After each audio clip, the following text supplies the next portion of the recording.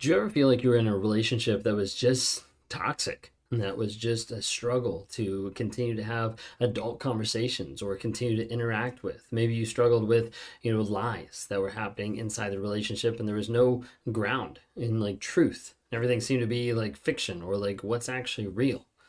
And did you ever struggle in a toxic relationship and try to make sense of the crazy making? Maybe the gaslighting, maybe abuse, maybe manipulation, maybe just crazy making.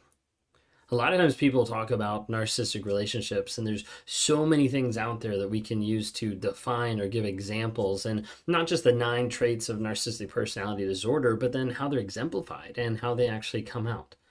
Well, if you guys are new here, my name is Ben Taylor, and I'm a narcissist. I'm a person that's now on this channel to provide awareness, growth, healing, and change.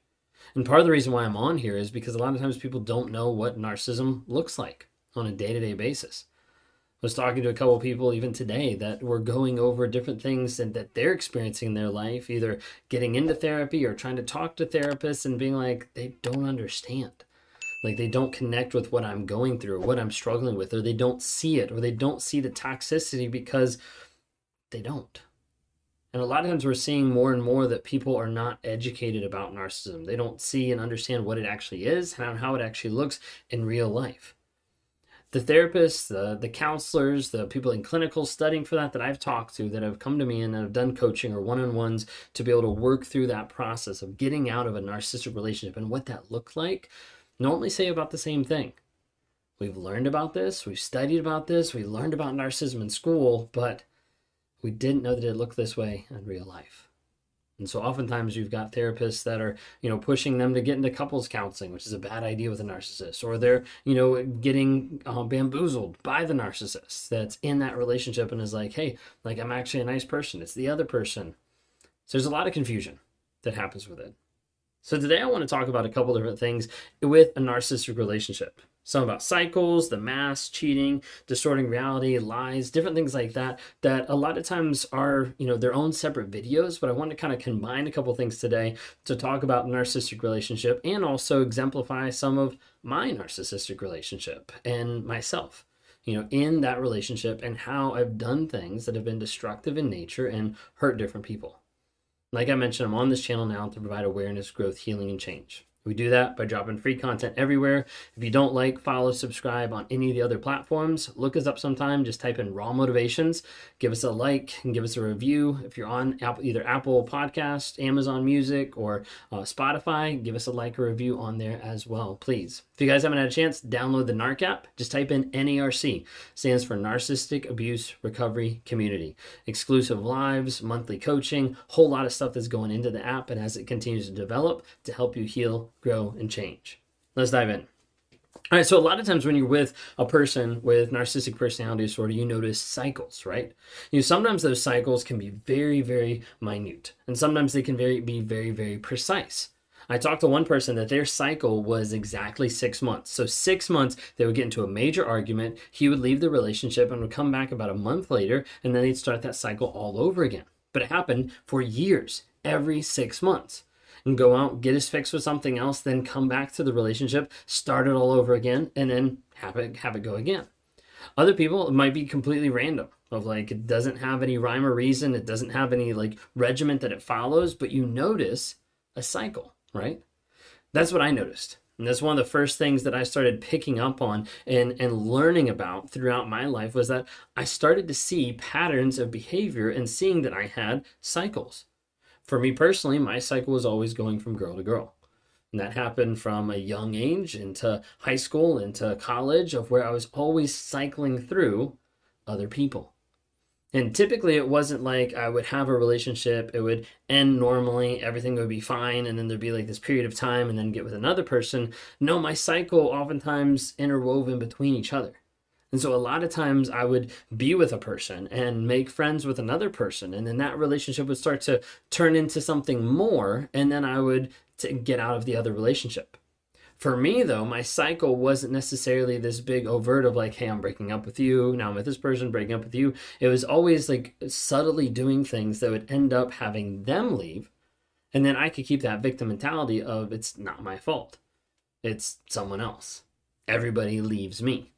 And I started developing these cycles over and over. And then I thought maybe getting married, maybe continuing further, with one person was dating, with another person I was engaged, with another person I was married, like along those lines. Maybe if I continue this pattern, it'll fix itself and I'll feel better about myself, or I will stop having this cycle. But the cycle never stopped. A lot of times you'll see the mask slip or you'll see the mask fall. And for me, like the mask started to slip after engagement. After we engaged, then like it started to kind of change my perspective, started to change my mindset, my thought process. Like the devaluing kind of stage started happening subtly, really small, of like shifting into my mindset of like, this person isn't the right person, or this person isn't the best person for me, or maybe there's someone else out there. And like all those thoughts started prevailing. And then after marriage, after wedding night, that's when the mask fell. Then I was the asshole. Then I was the person that I'd been the whole time, but the facade and the image that I put up then fell. And it showed out really quick as we got back from honeymoon, as we got involved in regular everyday life, and the criticism and devaluing that I did of my wife happened constantly. I don't even remember all the things that happened in that. Like she'll remind me about them sometimes, or we'll talk through them as part of like the healing process and like growing and taking accountability. One of the first things that, I brought up even on social media was the fact one time of like devaluing her about the noodles that she used in the food that she made. Saying that this dish isn't the same as what I'm used to. Or this dish isn't as good as what my mom used to make. Or this isn't up to my standard. And like making her feel stupid and devalued in that area was also a level of like control of like, I'm better than you. And that came out, especially after marriage. Make fun of or would say like, hey, like stop doing it this way because you're doing it wrong. Like you're doing this wrong. Like folding clothes. Like, hey, you don't fold clothes right, or you don't do it the way that I want it. Or, all these different types of things would happen in the relationship and would argue a lot of times just to get my way. Sometimes that argument would be huge, like that cycle. Sometimes it'd be huge so that I could get an excuse to walk out of the house or to go do something or go hang out with someone that I wanted to hang out with. Whatever it might be, it was all put there, and that came out after marriage. That's when the mask slipped.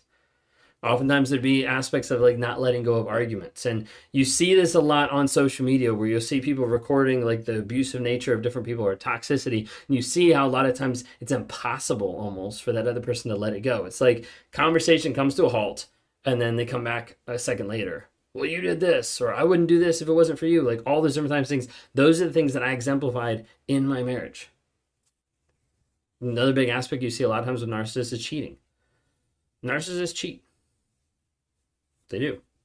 Either physically, emotionally, or they put something else above you.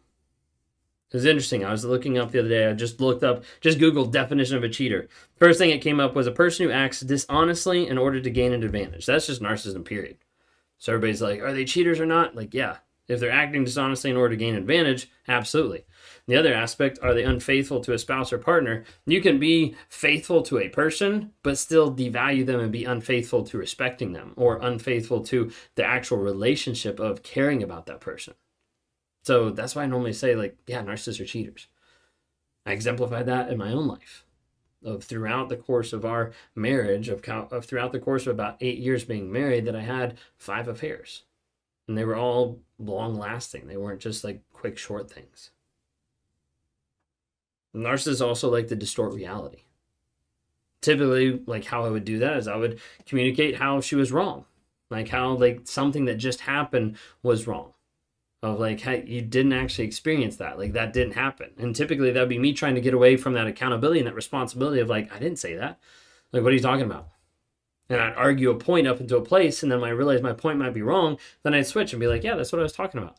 I was just playing devil's advocate. I was just trying to see if you actually knew what you were talking about. But yeah, that's what I meant the whole time. That's what I agree. Because I couldn't take that idea of actually saying out loud, I was wrong.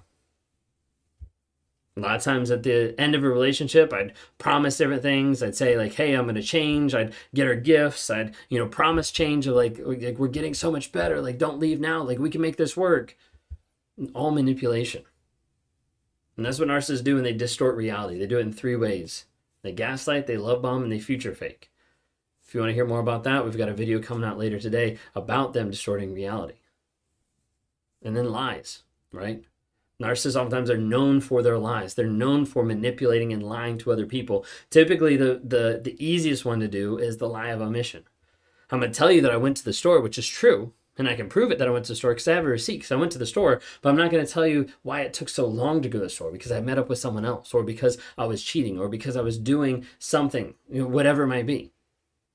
And the lies that I would have implemented into all aspects of my life, to my job, to my coworkers, to my wife, to my family, everything like that. And those lies kept building up more and more and more. And it wasn't until I started getting honest with myself that I don't just have lies to everybody else, but I have lies to myself, trying to convince myself of something that's not actually real, trying to convince myself of the mask that I'm putting up that says, hey, I'm a good person. But I wasn't demonstrating that. I wasn't living that. And as a result, I wasn't a good person. And I can't identify as being a good person. I can't identify with being a Christian then. I can't identify with being, faithful or being loving. But those are things that I would put out there and say, hey, this is what I am. But it was all facade and it was all a lie. To try to keep that mask and control that mask and ultimately control the people around me to believe that mask. There's just a couple things in my relationship and how it's exemplified in my life. Maybe you might relate to some of those. If you do, leave a comment down below. Share this with a friend. Help them understand more about narcissism than what they might know already.